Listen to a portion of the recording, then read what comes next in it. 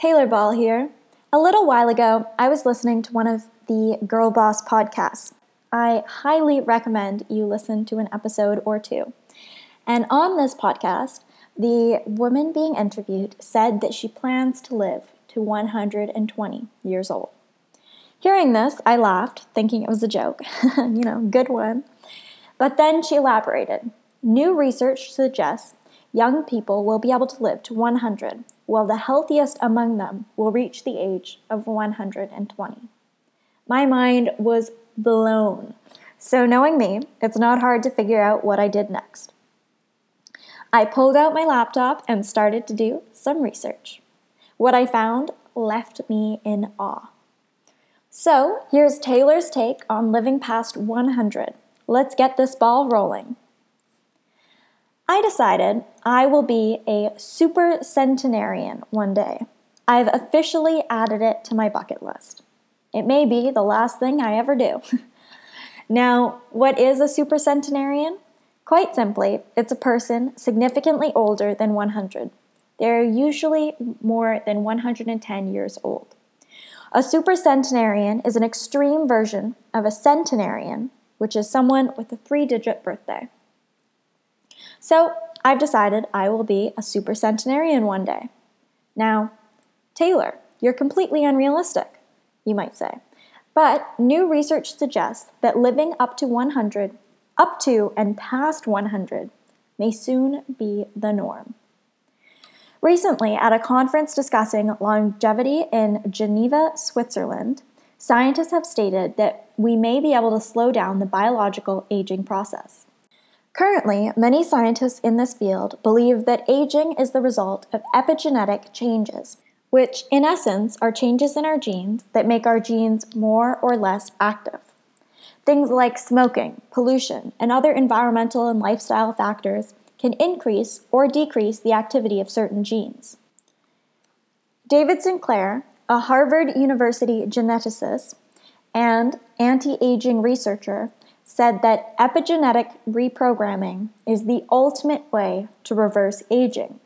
He says that the primary driver of aging is changes in our genetic makeup. For many scientists and researchers in this field, the goal is to increase what they call the health span rather than the lifespan. Essentially, they want to increase the amount of time people are healthy and happy rather than simply adding years onto the end of one's life. Because very few people would want to live a long and unhealthy life. So, what does epigenetic reprogramming entail? Well, at this point, it's relatively new and centers around lifestyle changes. But in the future, scientists hope to be able to reprogram cells to be young again. Crazy. When you Google how to live to 100, a lot of results pop up. But the majority of them have the same basic principles. A clean environment, fresh food, physical activity, and utilizing medical advancements can help extend one's lifespan, or should I say, health span. Certain activities can give you some extra time. Having a hobby can add 2 years to your life. Getting enough sleep adds at least another 2. Working out 5 days a week can give you another 4 more years. But really, at what cost? Just kidding. And eating lots of fruits and vegetables can add up to 5 more years, while cutting down stress can give you an extra 6. Now, there was an interesting study done about this. In 1979, 2,500 men were asked to follow 5 simple rules. Rule number 1, eat well. Rule number 2, work out. Rule number 3, drink less. Rule number 4, keep one's weight down. And rule number 5, never smoke. 40 years later, the researchers who conducted this experiment met with these same men, and only 25, that's 25 out of 2,500 men, 25 of them succeeded in following these guidelines. However, these men who did succeed were all fitter, healthier, and happier than those who gave up or quit the guidelines. Now, I know a lot of these things are easier said than done. It's easier to think that you'll eat well, exercise, and avoid drinking. but I know it can be hard.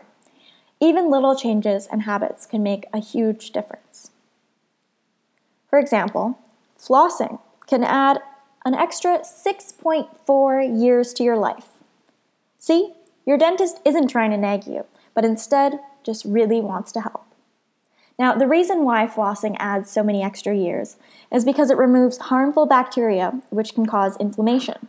By reducing this inflammation, you can significantly reduce the risk of heart disease and getting a stroke. So, if you're going to do anything, you may as well floss.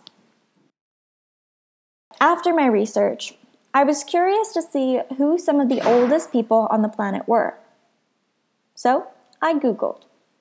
I found a very long list, specifically Wikipedia's list of the oldest verified people. I found it on Wikipedia, so it's not super official, but still very interesting. There were 108 people on the list. At first, nothing really stood out. The youngest on the list was 114, and the oldest was 120. But then I noticed something a tad peculiar. Almost every person on the list was female. Only 6 out of the 108 people, the oldest people alive, were male. That's weird, I thought. So again, more research. Apparently, among people over the age of 100, 85% of them are women. It isn't entirely clear why women seem to outlive men. But one interesting article by Time magazine said it could be due to the differences in iron levels. Because of women's menstrual cycles, they are often relatively iron deficient compared to men. In this article, it says that iron plays an important role in reactions in our cells that produce damaging free radicals. These free radicals can alter our DNA and cause aging in our cells. So, men who have more iron than women often experience cardiovascular problems 10 years earlier than women do. It is also believed that this lack of iron is one of the reasons why vegetarians and vegans typically outlive their meat-eating counterparts. Go vegans! Woohoo! Interesting, huh? So the cool thing about learning all of this is, for the most part, barring injury, illness, and a poor genetic lottery, living past 100 in this modern day is somewhat feasible. According to an article published in The Guardian, people born after the year 2000 are expected to live to 100, according to current predictions. And it is predicted that by 2050, there will be more than 800,000 people alive over the age of 100. If you're curious about your own life expectancy, you should visit the website www.livingto100, that's 100.com. It allows you to calculate your life expectancy, and it gives you tips on things you could change to improve your longevity. Now, the elderly population is booming and will continue to boom. According to the U.S. Census Bureau, those over the age of 80 now make up the world's fastest growing age group.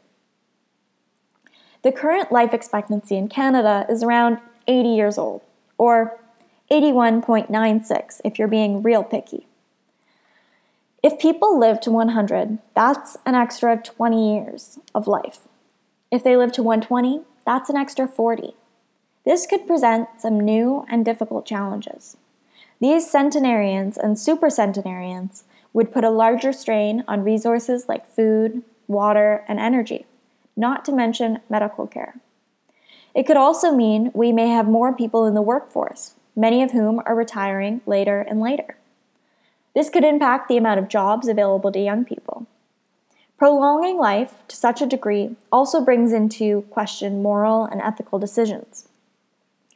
Now, we are relatively unprepared for how we would handle this. It's definitely uncharted territory.